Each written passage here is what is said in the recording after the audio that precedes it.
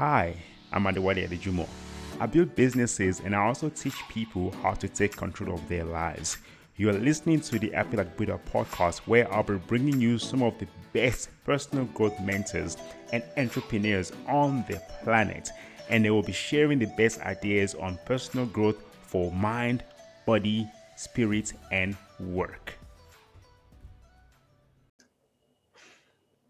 All right, everyone. Welcome to Apple Buddha podcast. If you join us for the first time, it's because you, my friend, have a vision. You have a vision for your life to not be as it is, but how it could be.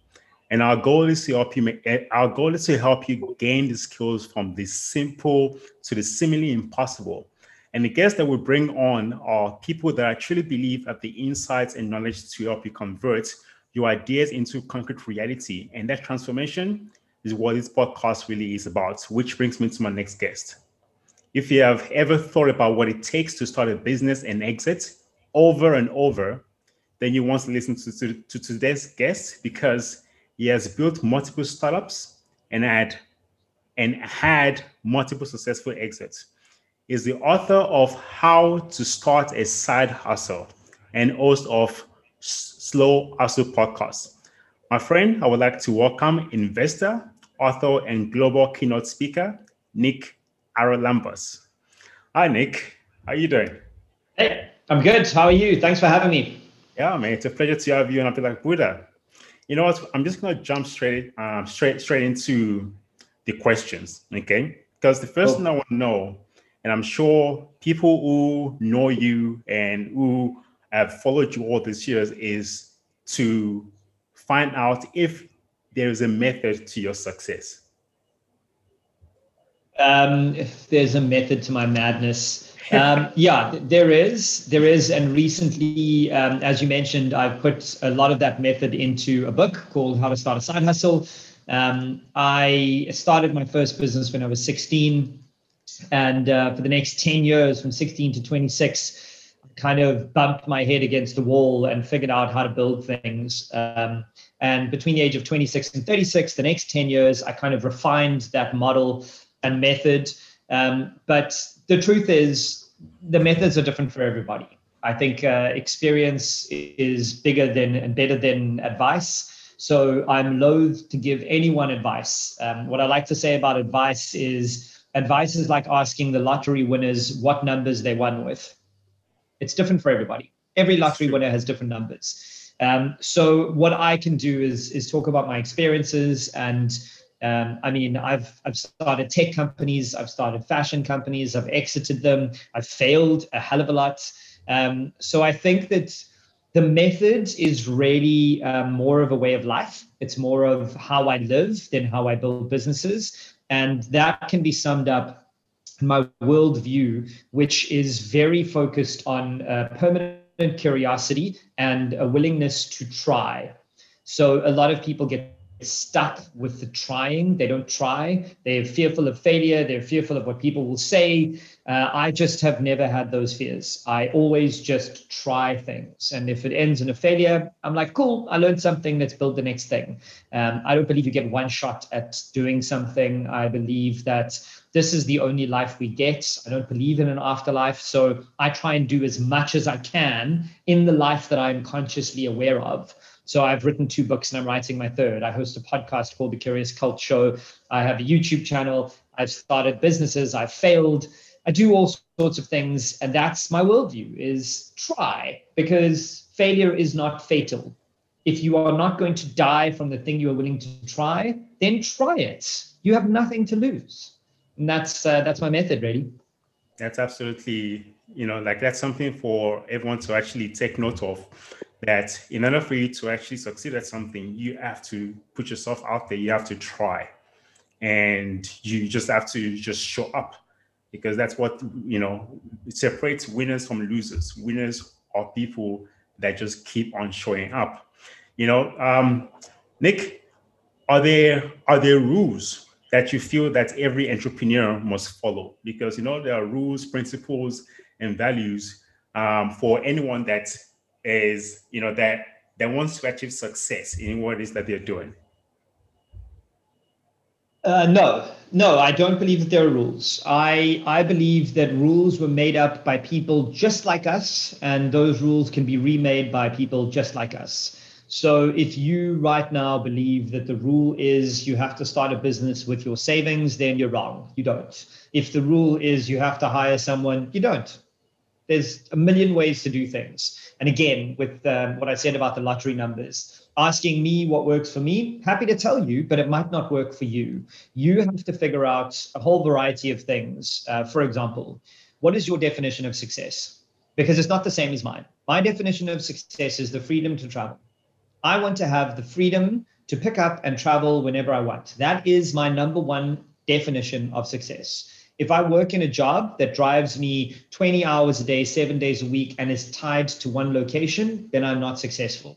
If you, however, work in a job that is 9 to 5 and gives you the time to work with your kids in the evening and go cycling on the weekends, and that's your definition of success, great. It's just not mine. So before we even worry about the rules of building a business, the first and most important thing for me is, what does success look like for you? Because when you're in your 20s, you think it's $1 billion and 10,000 employees in 50 countries. And when you get to 36, it might be more than enough money to cover your salary and go on a holiday once a year. So before you understand the rules of the game, figure out what game you're playing. And that, for me, starts with your definition of success, what I call success triggers. What is the trigger that will let you know you have become successful? What are your triggers? Honestly, my trigger is a variety of things. The number one success trigger for me is freedom to travel. So that when I have the freedom to travel, then I know that I am currently in my success. I like to not be answerable to anyone. So I consider myself to be unemployable. If I don't want to check email for a week, it really won't make a difference to my life. So I'm not a slave to my email. I'm not a slave to anybody. I also don't have office hours. I can work whenever I want. If I want to work on a Saturday at 3 p.m., I do. If I don't want to work on a Monday at 1 o'clock, I stop. So those things are important. And if you are paying attention, your listeners are paying attention, you'll start to understand that my triggers are all around my time. Because money you can make more of, time you cannot. You cannot make more time. Today is the youngest you will ever be. You will never be younger than you are listening to this right now. So if your definition of success is a big fat house, let me tell you, there is something called the hedonic treadmill. It's the hedonic treadmill. Go Google that. Basically, it means that when you get more things, very shortly afterwards, you are as happy as before you had the new thing. And that applies to failures too. People who have incurred massive injuries, about 10 months afterwards, they're almost at the same level of happiness as they were before the injury, even if it means they were paralyzed or whatever. This is called the hedonic treadmill. And we have to avoid thinking that buying things will make us happy. And those are the rules that I kind of try and move away from. Those things I try and back away from. You know what you just said now? I have another way of putting it, which is that we all always exist in a simultaneous state of lacking and abundance. Okay, so no matter how wealthy you are, you're always going to be existing in that simultaneous state of lacking and abundance. And how you feel about life, like a level of happiness, is always going to be based on what it is that you focus your mind on. Which means that if you have a gratitude practice, you're always going to see a lot more of the abundance. And if you are someone who doesn't practice gratitude, who is not grateful, you'll always be focused on what it is that you are lacking. Okay, so yeah, so that's just another way of just putting what you just said now. Yeah. Yeah. Said another way, it's also a level of expectation versus reality.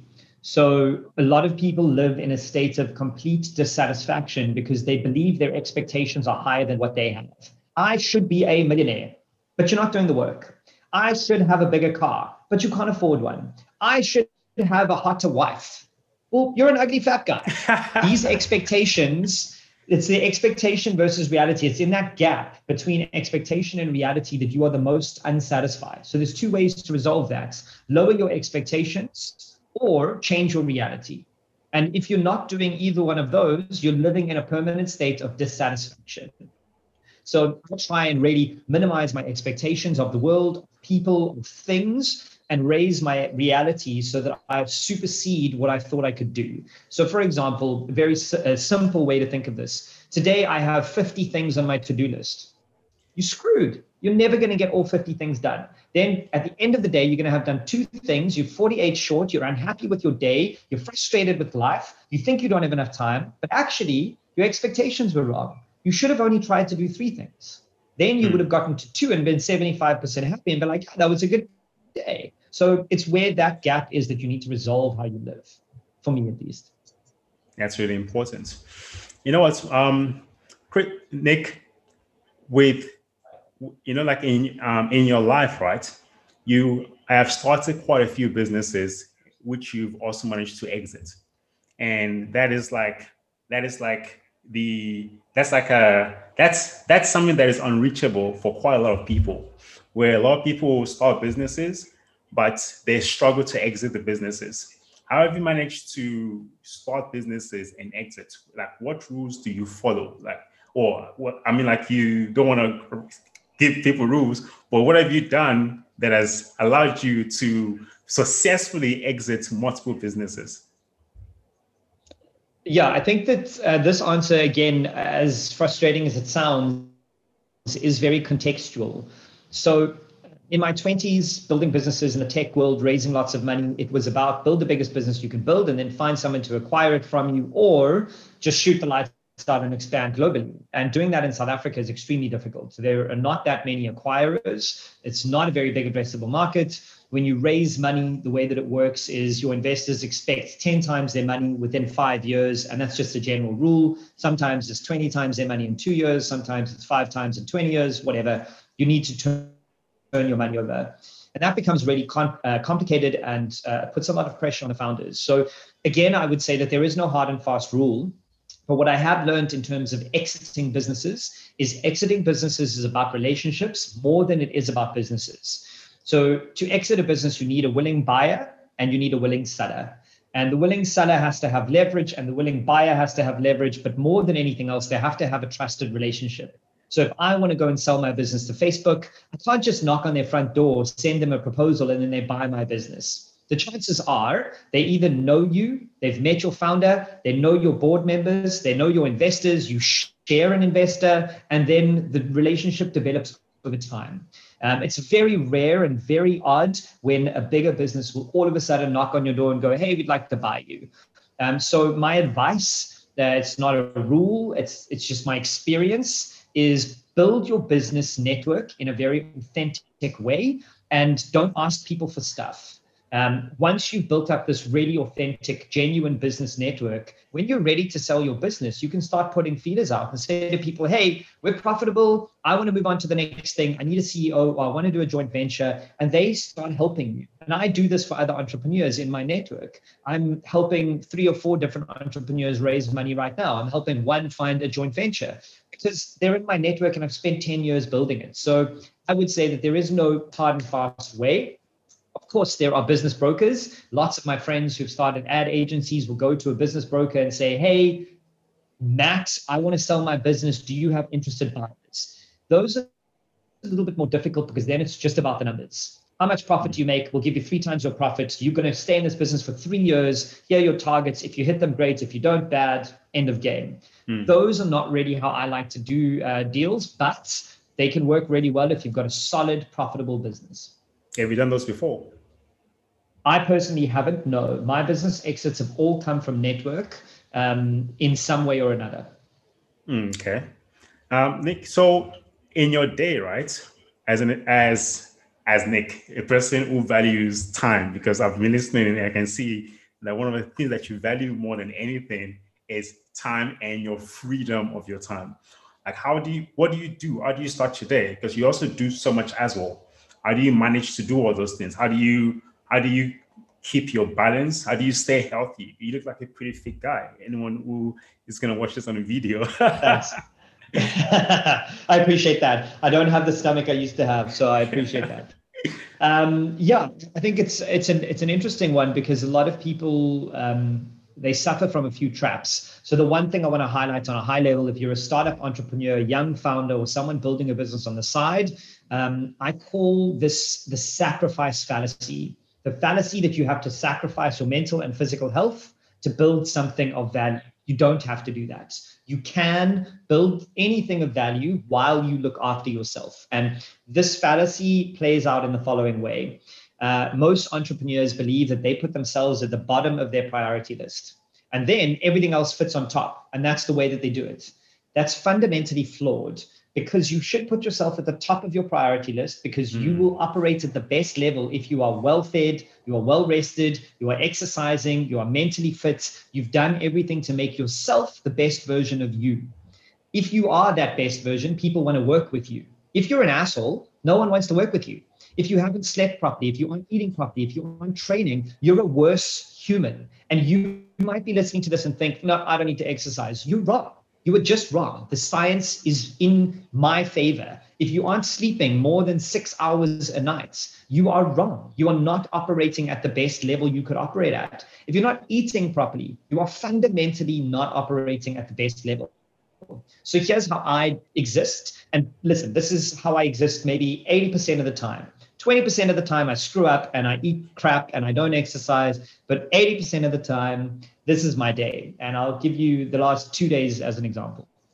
I am sleeping before 10 o'clock every night. I'm in bed between 9 and 9:30. I read for 30 minutes. I don't look at my phone as much as I can leading up to that. And then I sleep for 8 hours minimum. If I sleep for 7 hours or less, I'm an absolute idiot at work. I'm terrible. So I wake up between 5 and 5:30 every morning. Then I meditate for 10 to 15 minutes as I get up. That's the first thing I do. And then I go and walk my dogs for 30 minutes out in the road, out in the world, get the brain going. Then at the moment, because I have lower back pain, I'm doing 10 to 15 minutes of yoga and stretching every single morning, 7 mornings a week. Then I exercise and do cardio for 30 minutes every single day, 7 days a week, sometimes 6 days a week. Then I have my first cup of coffee. And then while I'm sitting having my first cup of coffee, I do some writing. I catch up on some reading that I saved the night before. And at 9 o'clock, I check my email for the first time in the day. I don't get a lot of email, so I don't really have to reply to a lot of email. And then I get started on my to-do list. And that all repeats itself again the next morning. That's fantastic. I hope anyone that's listening to that also like just realizes that in order for you to perform at the tip top,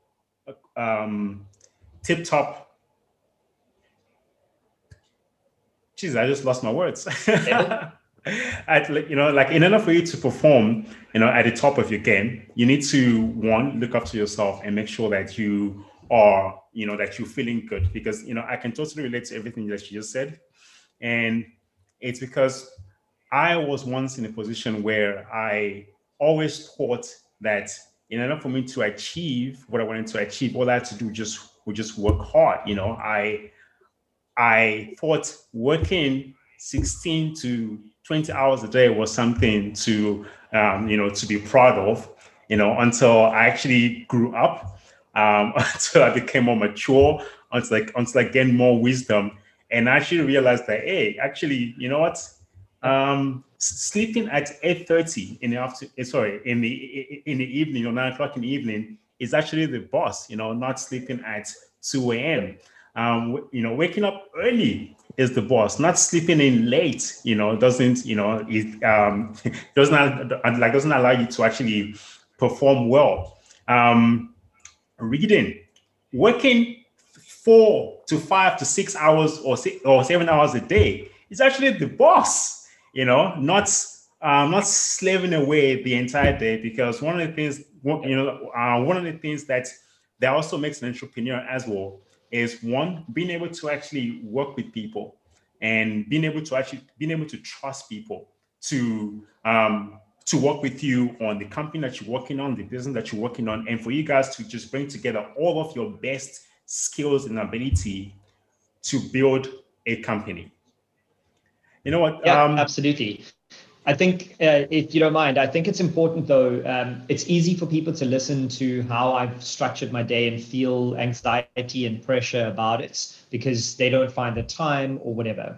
It's taken me years, 5 years at least, to work towards this method that works for me. You can't rush. And equally, there is research that indicates that we only have a certain amount of willpower as human beings. So you can't change everything today. Pick one thing, fix your sleep.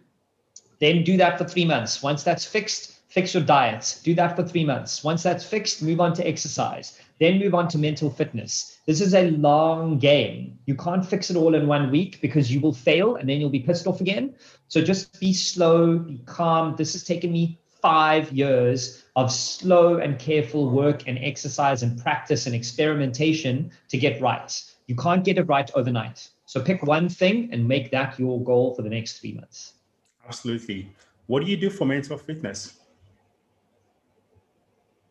So meditating every day absolutely helps. It's number one on my list for how I consistently work on my mental fitness.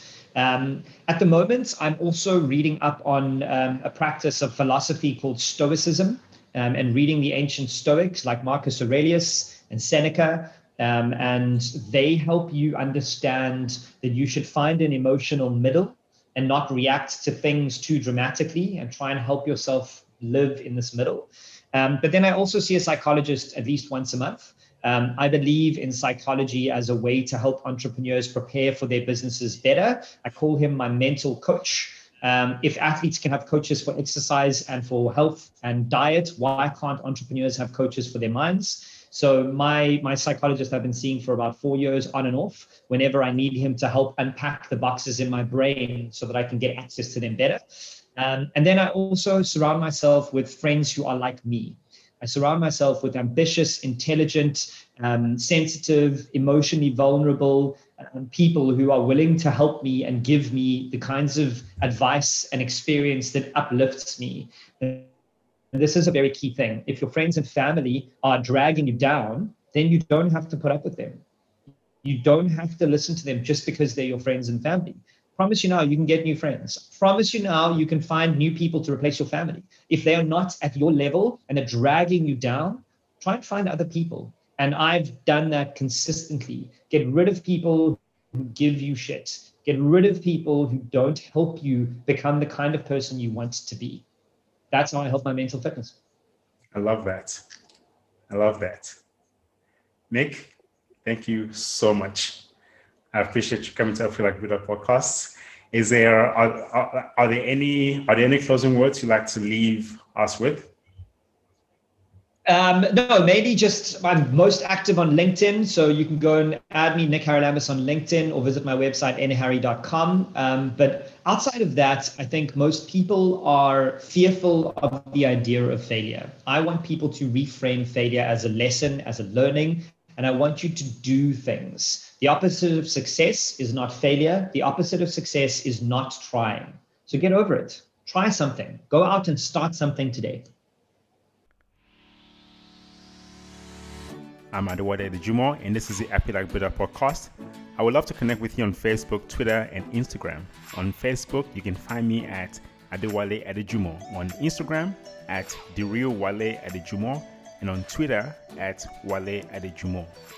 If you enjoyed that episode, please subscribe to the I Feel Like Buddha podcast so that you do not miss new episodes we will release. And I will see you on our next episode.